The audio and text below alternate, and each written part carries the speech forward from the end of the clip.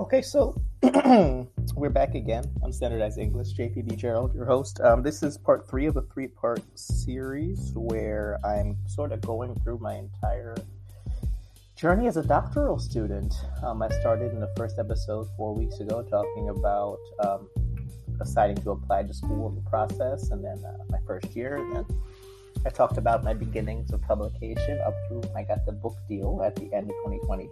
Or I guess it was maybe January of 2021.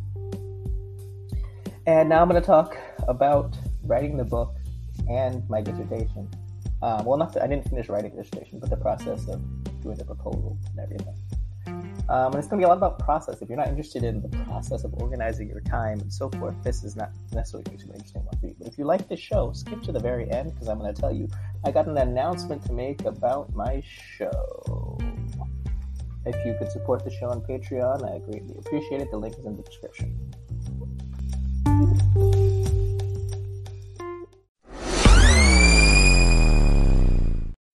So where did I leave off? Book deal. This is with a language publisher. And like I said, I just sort of grafted the language aspect onto I was working on something with whiteness and ability and intelligence. And I had, at my school, they allow you to do 2 independent studies in your doctoral program, which is not that many, honestly. I wish I could have done more. I ended up doing more because my school at some point realized it was best with me as a student to just leave me alone, which not everybody gets, but I think if the school's interest is in developing scholars, and they probably saw that I was developing into one, it was best to leave me alone rather than make me take a class I didn't want to take. Although I did eventually have to take one I didn't want to take. But anyway, so I, in that independent study, I was writing this 20-page, 25-page. When I say page, I mean single space. Essay about whiteness, and I was using the DSM definition of antisocial personality disorder. Now, how did this happen? Because this is weird, right? People who don't know what my book is about, the book is called Antisocial Language Teaching. So in the summer of 2020, Tucker Carlson, said something about protesters, BLM protesters, and called them antisocial. He said they're antisocial people who don't care about society. Now that sounds like, dog whistle, whatever, right? I thought the antisocial part was interesting. And, he called them antisocial thugs, and my original article was called Antisocial Thugs. But honestly, the thugs thing has kind of been covered. You all know that thugs is a dog whistle for black people, right? So I mentioned that in what I wrote, but I was really more interested in the antisocial part. The word antisocial I feel like, and I got, I don't know how to measure this. You can use Google Ngrams, but that's really just books. So I don't know how to measure how often but in the discourse, I have seen antisocial thrown around a lot lately. It's interesting because when I was growing up, I didn't realize it had a medical connotation. Maybe antisocial personality disorder is new, but, or relatively new. But when I was a kid, I said, she's antisocial, he's antisocial. That's not what antisocial means. That's asocial, right? Someone who doesn't want to go to a party, kind of like my wife, is not antisocial. Well, not because of that. I'm not calling my wife antisocial. You know what I mean? That's just they're asocial or introverted or whatever you want to call it. They just don't want to socialize. But they don't want other people's socializing to be ruined, right? And if you think about it, the way that these words sort of are defined, what antisocial is trying to mean is people who are against society, right? People whose behavior disrupts society. And you see that in the Tucker Carlson quote where he says there's people who don't have no stake in society, right? He means antisocial quite literally, anti-society.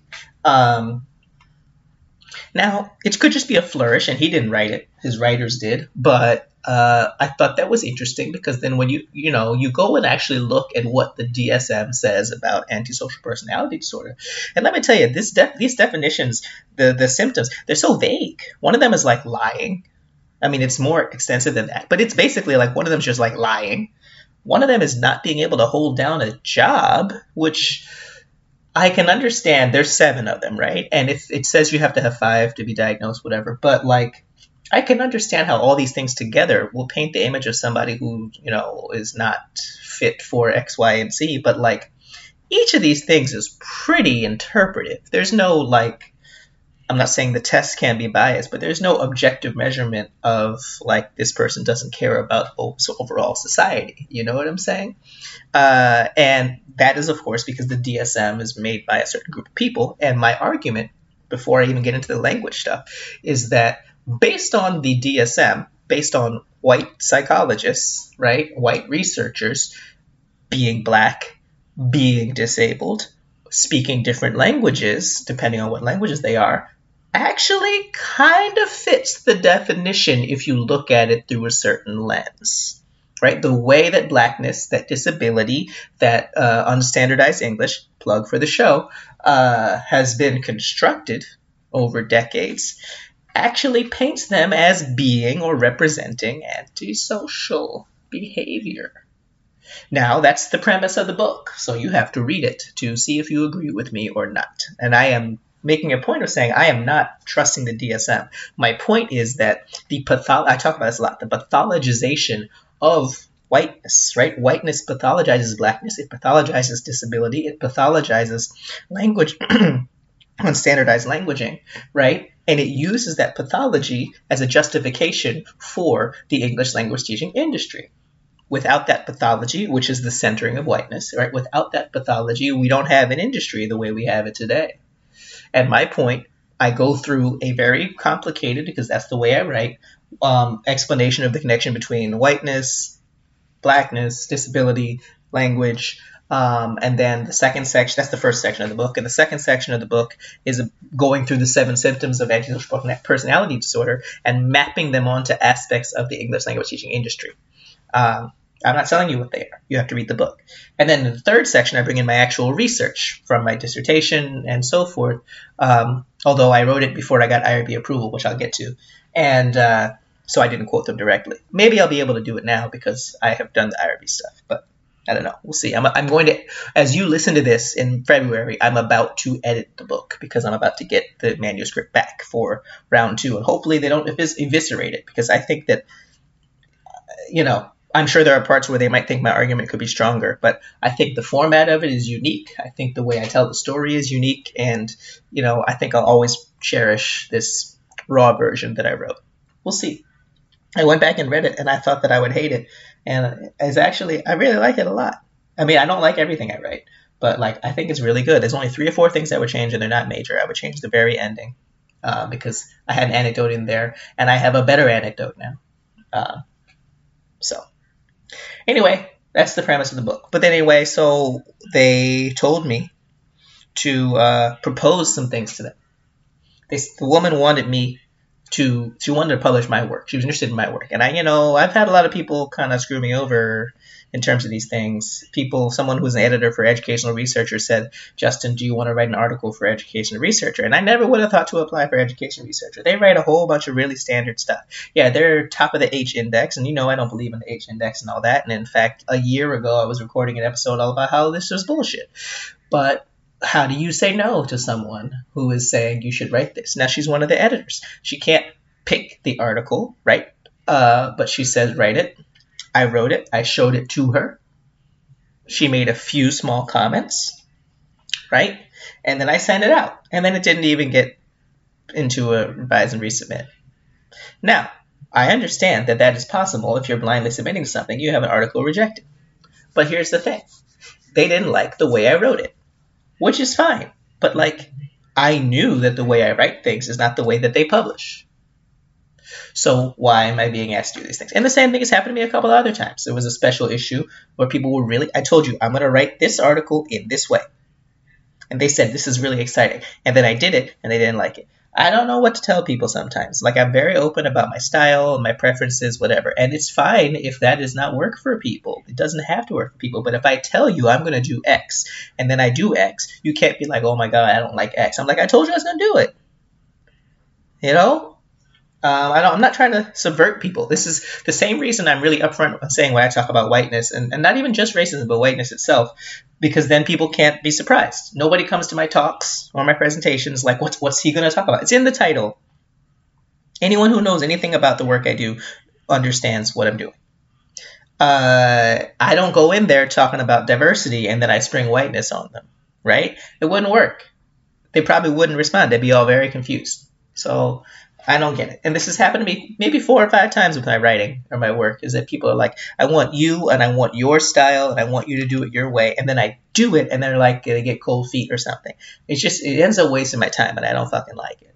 If you don't like what I do, fine. I really am okay with that. My work isn't for everybody. But don't tell me to do the thing that I do and then be annoyed that I did the thing that I told you I was going to do in the exact way that I told you. And here's the thing.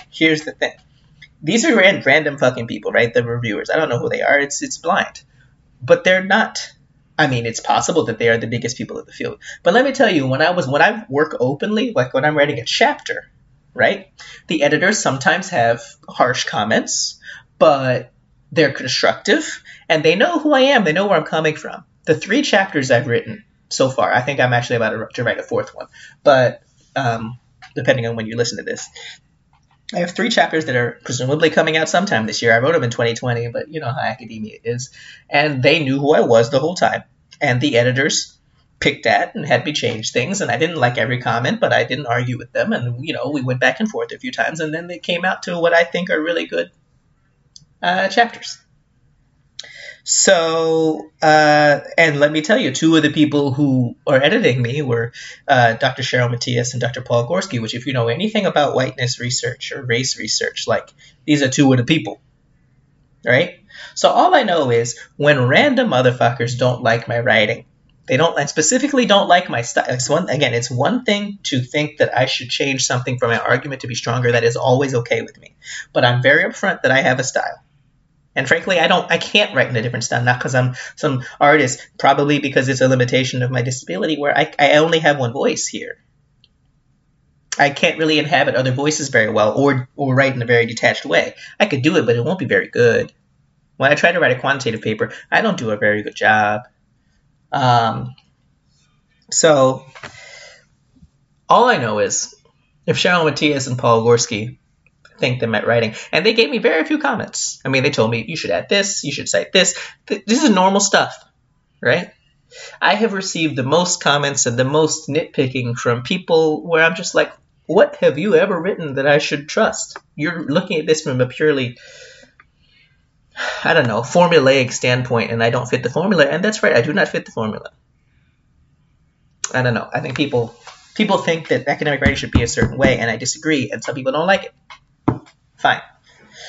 I'm ranting here. But I say all this to say I didn't know what I was doing when I got the book contract. So they told me, why don't you fill out a proposal? And they showed me another one. So I just followed that. That proposal said that their book would be 70,000 words. So I said, yeah, okay, 70,000 words. Or no, I said 75. And then it said a bunch of things. I gave them the specific outline of all the chapters, which is what I wrote. I wrote exactly what I said I was going to write. And then, I changed some of the subtitles, but you know what I mean. And then, they sent me back the thing. The contract is shitty, but it's not uniquely shitty. I'm not telling you exactly what's in it, but the percent that I get from each book sold is not high. My goal, as I've said, is to tour, whether that's virtually, especially because it's technically a British publisher. I can't really be. They're not going to fly me to the UK, but to go quote unquote on tour. And if I sell a book, I would much rather sell some of the consulting stuff I do, and then like I say, if I sell 20 books and that's mostly money for the publisher, I can, however, sell one person on consulting, and so I think I might actually be able to make something off of it, but it would be through the other stuff that I do. I don't know. We'll see. But I suddenly had to write an entire book. And I was nearing the end of my 3rd year of my doctoral program, and I also was working on my comp exams. Now, in my program, the comp exams were done differently. It was not, you have 2 weeks to write every book you've ever written, and I think that's dumb. Sorry, not that word. I think that's silly. It's ridiculous. It's not a good way to evaluate people. And so basically they told me the comps would turn into my proposal for the dissertation. So I was just writing up like what I planned to do, and I tried to make it like the way that I write. I quote unquote took an academic walk, as in I went through everything that that had influenced the work I was going to do. And that part is still in the dissertation as of now, the academic walk through everything that I learned, because, and I'll get to this in a second, part of it's about me. And so the literature isn't, I hate literature reviews where it's just like, this is the stuff that people want me to cite, so here's a list of shit. Like, literature reviews, I feel like that you don't use something if it's not part of your argument. You know what I'm saying? Suddenly, as of the end of January in 2021, I had to write a book. And I said, how am I going to do this? So I told myself, because I still had to write my comps, and I still had to write, I was working on some other papers, and I still had one class that was oh my God, JEDI, which was Justice, Equity, Diversity, and Inclusion class. We did read some interesting stuff, but a lot of it was kind of 101. Like I had read most of it and I'd done most of it. So I just didn't do what they wanted me to do. I told the professors at the beginning, yeah, I'm going to do this instead. And they were like, sure, fine. So I just wrote a paper for one of those special issues I told you about, where they were really excited about what I was going to write, and then they didn't like it. And so, I wanted to be part of the special issue. The special issue editors who had been really excited about it rejected it. And then it was just going to be part of some random British journal. And then I said no. And then the editor was disappointed because she wanted it. But I was like, nah, man, if I'm choosing to do free labor for you, I want something out of it, even if it's not money. So what I wanted was to be part of that special issue. If I'm not going to be part of that special issue, I'm not putting my shit in a random nonprofit journal. It was the article was about nonprofits. In the UK. That I don't no. Especially if we have to completely change the format, right? So, but anyway, I was doing that at the same time. And of course, this whole time I'm recording a podcast and Ezel's growing. This was when it was really becoming tough. We'd been inside for almost a year at this point, right? Like obviously you could go outside, but it was cold, so there wasn't that much outside. We moved within our building to a larger apartment, which is why I'm able to record these in a separate room now. And then, he's getting big. He's crawling all over the place. No matter what's going on, he wants to come in the room. We didn't have a daycare yet. And so suddenly I'm like, I have to, okay, so I'm writing, and I said twice a week, usually Monday or Tuesday and Saturday, I was going to write 1,000 words each of these nights. Which left me time because all these committees I'm still on, all these other things I'm doing, and I said, and I did that methodically. So starting the last Saturday, well, some of them I used in the intro. I used part of a short blog post I wrote some other time. So I know that the first several thousand words I kind of had a template for. But then I was just and then the first section I was based off of that article, that sort of 20-page thing I had written the previous fall. So I had to add a lot to it, but the spine was there. And I really did exactly that. I wrote pretty much exactly 2,000 words a week. I mean, obviously, if I needed to finish a paragraph, But I mean, like, I wrote pretty much exactly 2,000 words a week through the entire first section of the book. And the way I thought of it was that each section would be about 20,000 words, and then there'd be an intro and a conclusion, and probably there'd be a little spillover here or there, and it ended up being about 76,000 words altogether. But anyways, the point is, 10 weeks, I wrote the first section. And then I gave myself, as I said, a week to edit and a week off, and I started the next section. So basically, if you look at the end of January, 10 weeks is basically April. So it was basically mid-April when I finished the first section. And I didn't do anything faster then. I just was doing that. I was doing my work, and that was it. Around this time, I finished my comps. I passed with very small revisions. I had picked my committee, which includes the woman, Dr. Catherine Vougouridis, who I've been working with. She's the one who introduced me to the disability studies, and I've been working with her, well, it's not that long now, but 2 years. And then one person I've been working with since I started the program, who taught us, sort of policy class. And he's, sort of an older white fellow, but he likes my work. And I feel like if my work can get past him, then it can get past the people out there. and we get along. So that worked. And then another guy who's in the University of Northern Iowa, which, let me tell you, when I think about academic places I don't want to live, more power to him. But especially because he's not a straight white man. So he knows Catherine, or Dr. V, as I call her, because I still find it weird to call people by their first name. And he, so he's the third person on the committee. So I found the committee, and I had a bunch of nonsense to do to officially get it approved. But, by the end of the semester, it was done. And I was a doctoral candidate. So in May, started part 2 of the book. And it all was pretty easy. I'm telling you, this is eventually going to get more complicated. And in the summer, I was supposed to turn it into a proposal. So I had a bunch to add. We had to do this thing called a prospectus, which was like a short version of the comps. And it had some things in it, like what format we were going to do. So I went back and forth in this format. In my program, you have 2 options. You can do a traditional dissertation, and you could do 3 articles, right? And my original plan was to do 3 articles. Because I like articles, whatever. I went back and forth and back and forth and back and forth. With the 3 articles thing, partly I was into it because I thought it'd be shorter, and I knew I was writing a book, and I don't have time. But then I also said, and this is what they kept telling me, is like, that is always an option, but if you go through the comps and the proposal, the way it worked is you pretty much wrote the first 3 chapters already. You just have to you have to change all the stuff in parts 1, 2, and 3. You're saying, I will do, I plan to. And then when you submit the actual thing, you're saying, here's what I did, past tense. So you got to change it a little bit based on things. And you're saying, like, I plan to have 20 interviews. Turns out you have 10. Okay. So, but the broad strokes of 1, 2, and 3 are done. Right? So then I'm really only writing the findings and the conclusion.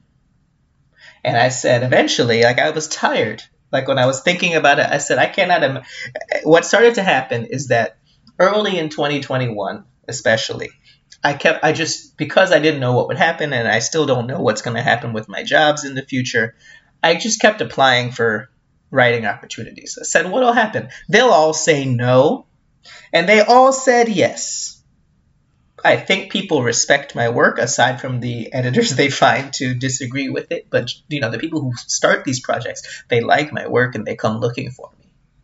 And that's cool. I wonder how much is tokenization, but I like writing. And what that means is, and I knew this would happen, I knew it. It seemed like between May and July, 5 projects said yes to me. They shouldn't have all been then. Many of them were delayed because academia. But all of a sudden, I was like, how on God's green earth am I going to write all of this, finish a book, and write a dissertation? I still have not quite figured that out because there are projects swirling around right now. But the 2 big ones, the book and the dissertation, I have been managing to juggle pretty well. So I'm still trying to write a couple of thousand words a week, but then the only thing I had to do over the summer was turn my comps into a proposal, and I had a lot of thinking to do, but I didn't have that much writing to do. I planned a dissertation proposal defense for the day after Labor Day, which means that really for most of the summer, I didn't have that much writing to do.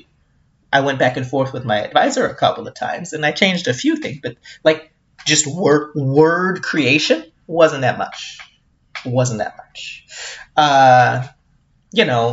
The comps were about 30 pages, and then because I added a lot more in the methods of what I was going to do, my proposal, all said and done, was about, 55 pages. And so I wrote 20 pages, but again, 20 pages over in semesters isn't that much, and this was double spaced, right?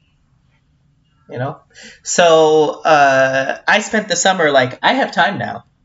All those projects that had come to fruition, they weren't due for several months. So I put them on a spreadsheet and said, I'll do this at this point, this at this point, this point, this point, this point. And let me tell you, I just got into high gear with that book. I wrote part 1 from the end of January to April. I wrote part 2 from early May to early July, which is 2 months as opposed to 3. And then I wrote part 3 and the conclusion between mid-July and I sent that thing in on August 17th. Like I had scheduled weeks and weeks of revisions and revisions. But when I get into revising, like I go fast. Like I really enjoy. I don't think too much. I don't. Maybe that makes me lazy, but when I'm on a roll, I'm on a fucking roll. I talk about the bullet train. The bullet train was on point with this book. You know what I'm saying? And, then I went away for a week and I got a lot of extra time to write, although that trip was cut short a little bit. But I did a lot of writing while we were away at night. It was one day when I wrote 6,000 words. Something like that. And then once I started seeing the finish line creep up, I got going even faster. My original plan, based on the 2,000 words a week for a 76,000 word book, well, it was I was aiming for 75, and it was pretty close to it because I think that also includes the references. My plan was for that to take me like 35 weeks with, 2 weeks in. So add 4 more weeks because I was going to take 2 weeks off in between parts 1 and 2 and 2 and 3. So that's 39 weeks. And then, several weeks of revisions afterwards, which would have been like 42 weeks. And, I had about a year. My deadline was February 1st to send it in. So I basically I started writing about exactly a year before I was supposed to turn it in, which is, 52, 53 weeks. I turned that thing in 5.5 months early. I emailed it. My contract said that on August 1st, I had to give them an update to confirm I was on the path because academics don't like to do things on time. And in July, I told them, yeah, I'm about halfway. I'm a little bit more than halfway done because I was a little bit more than halfway done in July. But then I wrote the second half in like 5 weeks. Now, of course, if it was my job to just write books, I could be like James Patterson. I could write a book every two months if it was my job. I always have something to say. Doesn't mean it's all going to be good, but like James Patterson, I'm sure it would work for me. I would love if my job was to sit in my apartment and write fucking books all day. Give me that money, somebody. I will sit and write books, and then sometimes I will teach. Because I will write. If that's my job, the problem is that I have another job and a degree. So anyway, I handed to them August 17th, which is 5.5 months early. And I moved on with my life. I had bought a program called Scrivener, maybe it's Scrivener, which organizes it, and it helped me a lot with the formatting and the footnotes and the fonts and all that. Although when I edit it, I'm going to have to just edit it in Word, which is annoying because Word is not a good program. But anyway, so I moved on. And then around the same time, I worked on draft 1 of a long journal article, like an 8,000 word. That's a long journal article, 8,000 word journal article, which I didn't have any time. And I told my co-author, I don't have time for us to do this a normal way. So we recorded a bunch of conversations and edited those dialogues together to submit as a big chunk of our data, which is like what we said we were going to do, except for the recording of the conversations part. But we said it was going to be a dialogue, and sent that out. Now that actually just came back to us in November.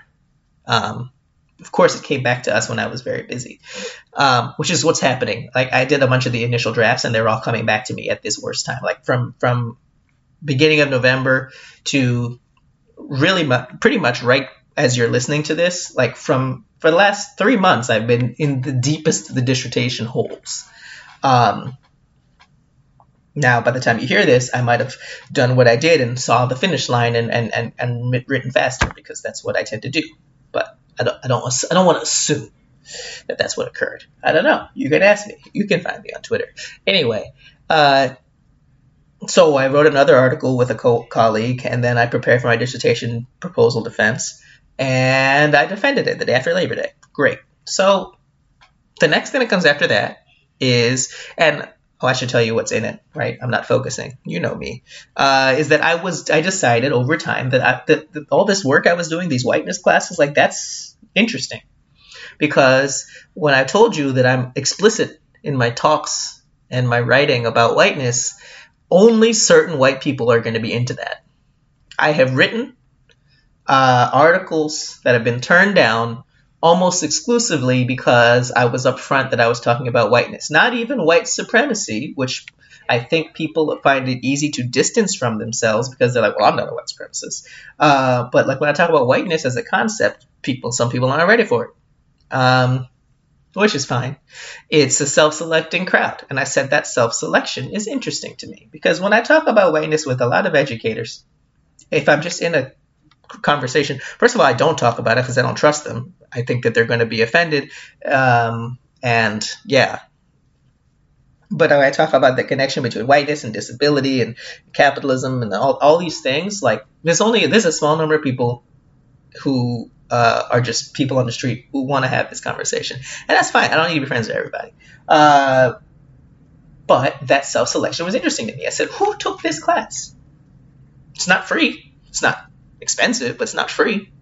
You know, who would choose to sign up for a class about whiteness? Right? Especially educators, because my degree is technically in education.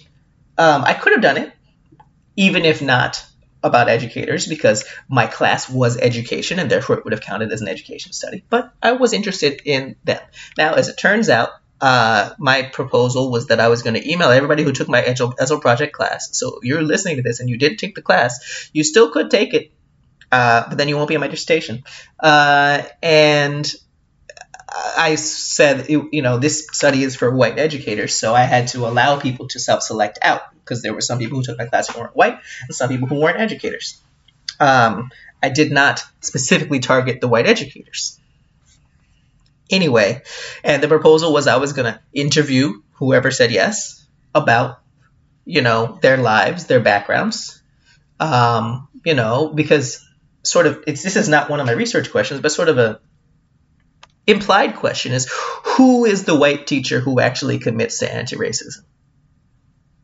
What do they have in common, aside from the fact that they're white educators? But I mean, like, is there something in their background? Maybe they're all from cities. Maybe they're all, a certain type of religion. I don't think this is the case. But I'm saying, like, is there some thread I can find, right? And it might have made sense to do it as a big survey in that way, but I don't think you get really rich information about race and identities through surveys. If you just want to count, sure. But in terms of stories, and this is a narrative inquiry, thing.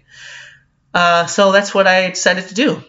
Interview the people who had taken my class.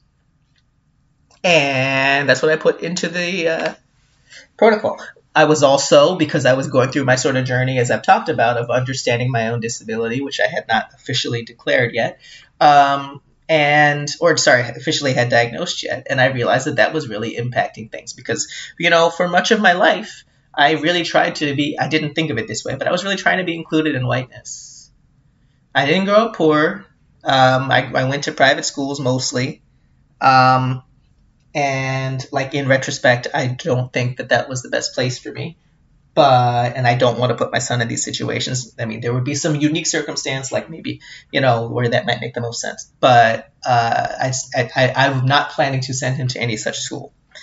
If he's some sort of super athlete and a private college wants to have him, that's a different situation. But like for me, where's the best place for my son is where he's going to be loved and supported, not where he's going to be exceptionalized. And I was exceptionalized in ways that I understood over time were because I was black, but also because I thought about things differently and I struggled with certain things. And the school thought I had a very high IQ, which is true because I memorized things very quickly and I make patterns easily. But there were certain things I couldn't do very well. And mostly I just was told I didn't try hard enough. I was lazy and I talked out of turn and that sort of thing. And that wasn't just my school, but it started at the school when I started to internalize these things about myself. All this is to say is that the disability that I didn't even know that I had a huge impact me on all of the many years. And although I didn't quite fit in with the larger crowd in my high school high school was very small, so it didn't matter. They knew me since I was a kid, and they couldn't ostracize me so much. But then when I got to college, I really did not fit in, and I really struggled socially until I met certain friends later. But again, even them were not really close anymore. And I think a lot of it was because of my neurology, and I tried to fit in, and I couldn't fit in very well, and so forth, no matter how hard I tried, because basically I was guessing. I was intellectualizing friendship. I was like, if I do A plus B, then I will get C. I didn't write this down or anything, but I mean, like, that's what was happening in my head. And then I couldn't figure out why it didn't work. And it was just like, I just wasn't connecting with them psychologically. Um, and, you know, maybe I would have been accepted into some version of whiteness. Not you don't become white, but whiteness as a system, if I hadn't had this disability, right?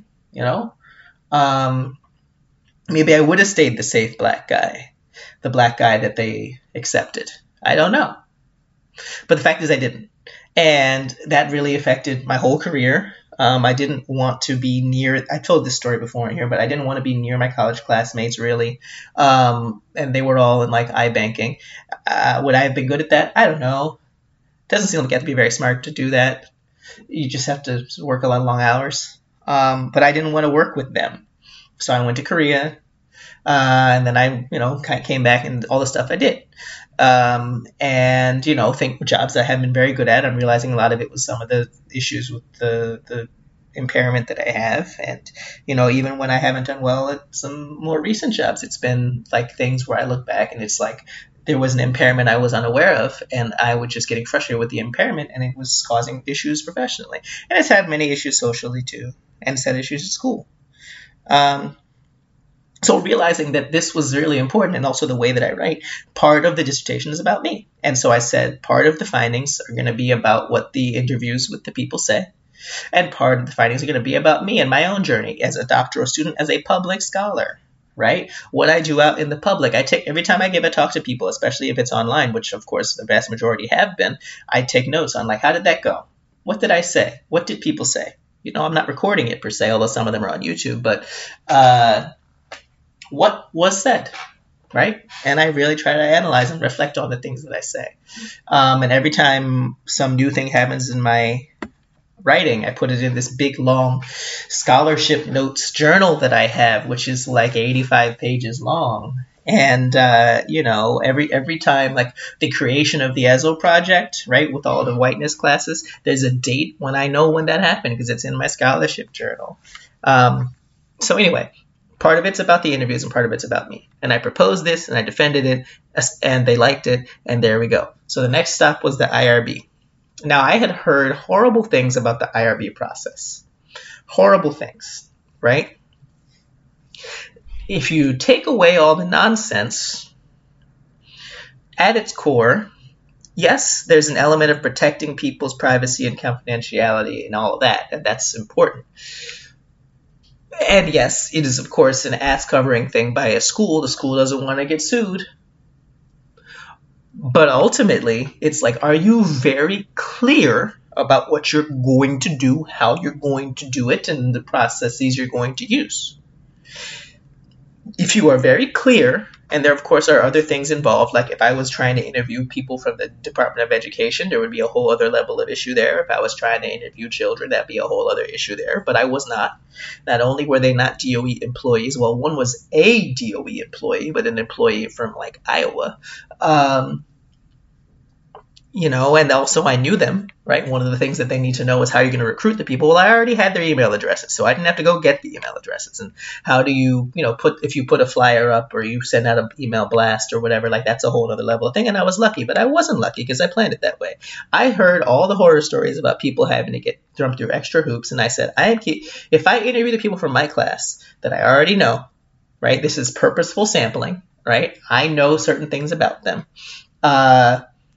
It will be easier. And let me tell you, anyone who's listening to this, and if you definitely are an academic if you're listening to this episode, because no one outside of academia cares about this.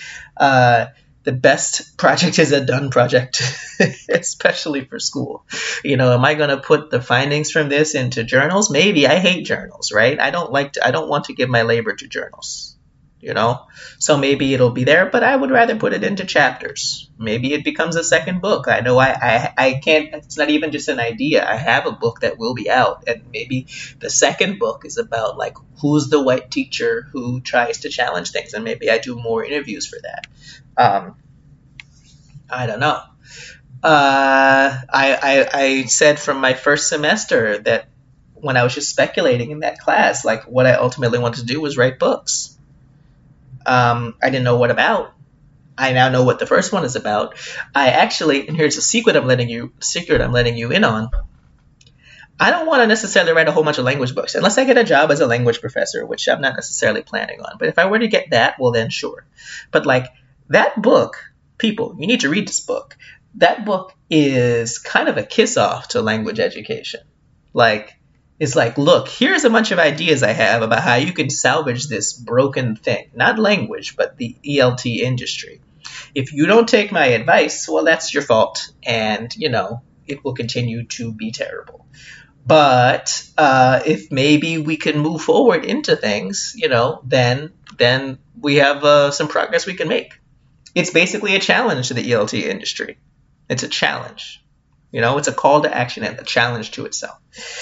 And if I get a language professor type of job, then I will be able to say, all right, I said this, burn this whole thing down. Here's what I put forth as new ideas. And I could write a whole bunch of books about new language ideas. But if that doesn't happen, I will have plenty of directions to go to because I always have ideas about things related to whiteness. So the question is only, is my work in the future, my books in the future, going to be focused more on different aspects of whiteness? Or are they going to be focused on the narrower whiteness and language education stuff? Both of them could be good. I think I'll do a better job at whiteness and language, if only because that's where my background is. I think that I could have broader appeal doing different types of whiteness stuff. Like I do want to write about the whole parenting industry and the ideologies behind parenting from a Black parent's perspective who grew up in white spaces and has all of these degrees and stuff. I think that there is something there. Who would buy the book? I don't know. I think that's something there. What the second book is a question that I've been tumbling over my head, but I got too much to do to think about. Anyway, so I heard all these stories about IRB, and I was like, this is going to be unpleasant. I did what they told me to do. I put exactly what's in my proposal into the protocol system, whatever, at Hunter.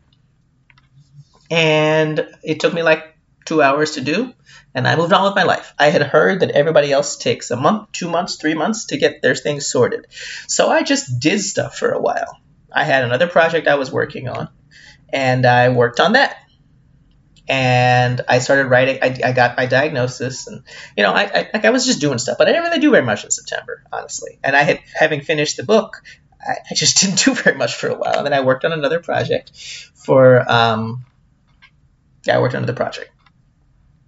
Anyway, so in working on that, I went into the system and I checked to confirm because it had been like 3 weeks, and I was like, all right, I don't want this to drag on forever. And it turned out that there was like an alert in there that I hadn't completed something. This is the only system in 2021 that does not give you emails or notifications, or at least this is a new system Hunter put together, so maybe it hadn't been fixed yet. I was definitely the first Hunter student, well, at least in the education program. But I think I was the first Hunter student to go through it because it started on September 1st, and I defended my dissertation proposal on September 8th or something like that. And then I put it into the system on September 10th. So I think I was actually the first Hunter student to go through it, as opposed to a faculty member. And maybe it's been fixed now that you get notifications. But there's this alert sitting in there for weeks, and I didn't even know. I wasted all this time. I go in there. Turns out there's some very small nonsense that has to occur, like some different, like I put in my professor's account, but it was her account from the previous system. It was ridiculous. And I was really mad because I don't like having time wasted. And I know I had all this stuff to do, and I can't be wasting time. We got it sorted, and then, a week later it was through. And then I was like, oh man, I got to actually do this dissertation. It would all seem so far off, But then that's what I did. So that happened, and it was maybe early October, and I said, all right, I'm sending out these emails. I sent out emails to all of the participants. You're supposed to put in the upper number of people who could possibly respond yes. So if you say, what's the maximum number of participants? I said 20. I had 33 people take my class. These were small classes with like 2 to 6 people, average of 4. And I would say that 23 of them I would classify as white educators, if you consider academics to be educators, and they are. 3 of them I had already talked to for my book over the summer. This was before IRB had even come to fruition. So basically, because it's technically an academic publisher, I just didn't quote them in my book. it's just a narrative from like a third person narrative, basically, about these people's stories. It might, I don't know, we'll see if people like it. Maybe I'll have to go back and add quotes to it. So if you take those 3 people out, that's 21. And then there was one person where I wasn't sure if they would consider themselves whatever, so maybe it's 20. And I sent all the stuff out, sent a couple of reminders, and ultimately I got 10 people who said yes. And 11th person said yes when I was already done with my interviews. So 11 people said yes, but at that point, I was done. They all said yes. I set up times in the evening to do stuff on Zoom and record it. And I bought a program that helps with data analysis, and I did it. I interviewed all of these people. And let me tell you, interviewing people several times a week is very tiring. I have no idea. There are people who's, this is a pretty small study, right? This is 10 people telling me their stories. And ultimately, what I'm realizing in the write-up is that it's not going to be 10 stories. It's going to be, and plus my story, because there's 11.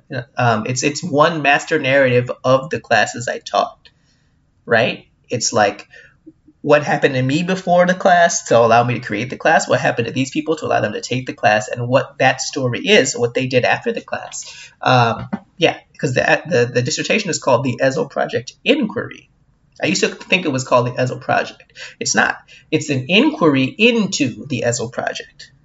It's an inquiry into the classes I taught. And we'll teach if I have the time later, but as far as now, it's in the past. And let me tell you, there's some interesting stuff these people said. I'm not going to tell you what's in it because who's going to read a dissertation? But it's not finished yet. But going through it and putting codes on the transcripts, putting subcodes, I'm coming up with a pretty interesting conclusion overall. I don't know if it'll move the needle.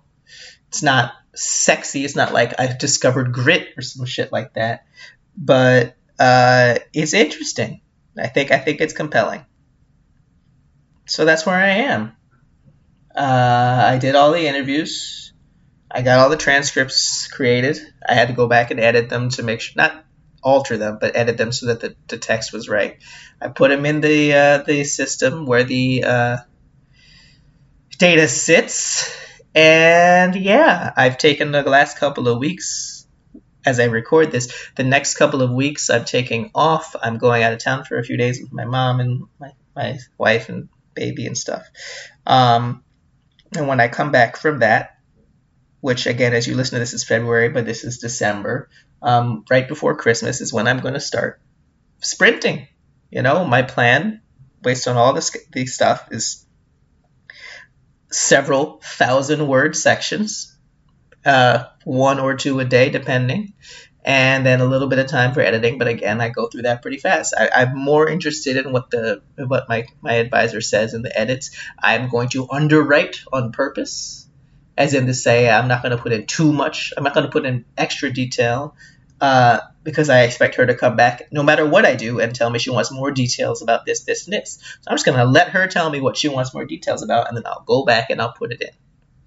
If I don't fall on my face here, my expectation is that I will write my last word on January 25th, and then I will send it to her on January 31st. And then she's going to take 2 weeks, send it back to me. Then I'm going to take 2 weeks, maybe 3, send it back to her. And then she's going to do it again. And then I'm going to send it to everybody, and then they're going to have a month, and then by early May, I should be able to defend. I don't know how I'm doing all this, because as I send it to her is when I'm supposed to get my book back, and then I have to edit the book. Hopefully that doesn't require, as much, although I'm given several months to edit the book, so if I tell the people of the book that, like, hey, I gotta do this dissertation stuff. And then I have another project to work on starting in like March or April. There's too many. I'm not saying yes to any more projects. And again, I don't even know if I'm gonna have an academic job where these projects are gonna matter. I know my CV is gonna be pretty impressive as far as these things go by 2023 when the book comes out, because hopefully all this other stuff will have come out by the time the book comes out. But and I have another project to edit as I record this 2 weeks from now. Um, I mean, I ain't keep track of all this stuff. But the last thing I want to mention for the people who really paying attention to all this is this show is changing. The show is changing. I am taking a short hiatus, not like the summer. Literally just one episode hiatus. So usually it's every other Monday. February, this is the one at the beginning of February. There will not be another one in February. In early March, however, I will return. And the show will be on a new network I have been approached to, and I have decided to agree to join a network of podcasts called Connected. But one of the E's is missing because people like to stylize their words. And they have some other shows, including Integrated Schools, which you heard me on. And they thought I'd be a valuable part of their network, so I'm joining. What does that mean for you? This is the last one that will be hosted on Anchor. Sorry, Anchor. I don't think you're listening. And I'm going to record the episode through something else called like Megaphone. I don't know, some other system, but it doesn't matter. You may hear a couple of ads. They will not be those horrible Anchor ads that I used to read in the first season. And hopefully the audience will actually grow. I'm lining up some big time guests. Big time for my little corner of language and race, but for the episodes in like March and April. And I think the show will get better if there's more money coming in from the Patreon. And again, feel free to donate. I will be able to afford better transcriptions. By the way, there are transcriptions, right? They exist. You just have to ask me and I'll send them to you. I'm just a one-man show over here, and I'm gonna, the audio should be better and that sort of thing. Frankly, I would love in the future to be able to write books and do podcasts for work, and teach sometimes. It's not going to happen anytime soon with the amount of money I need to make to help take care of my family. So it's just going to be a side gig forever. But I think it's really going to be good for the show. I think that, these last several episodes I've made by myself, but I think that the conversations that we're going to have in the future and what it is that we talk about and, just the issues that come up are really going to be important. I think language can be a tool to fight oppression in general. It can be a tool to reify oppression, but it can also be a tool to fight oppression, and we need it. So hopefully by getting my show to a bigger audience,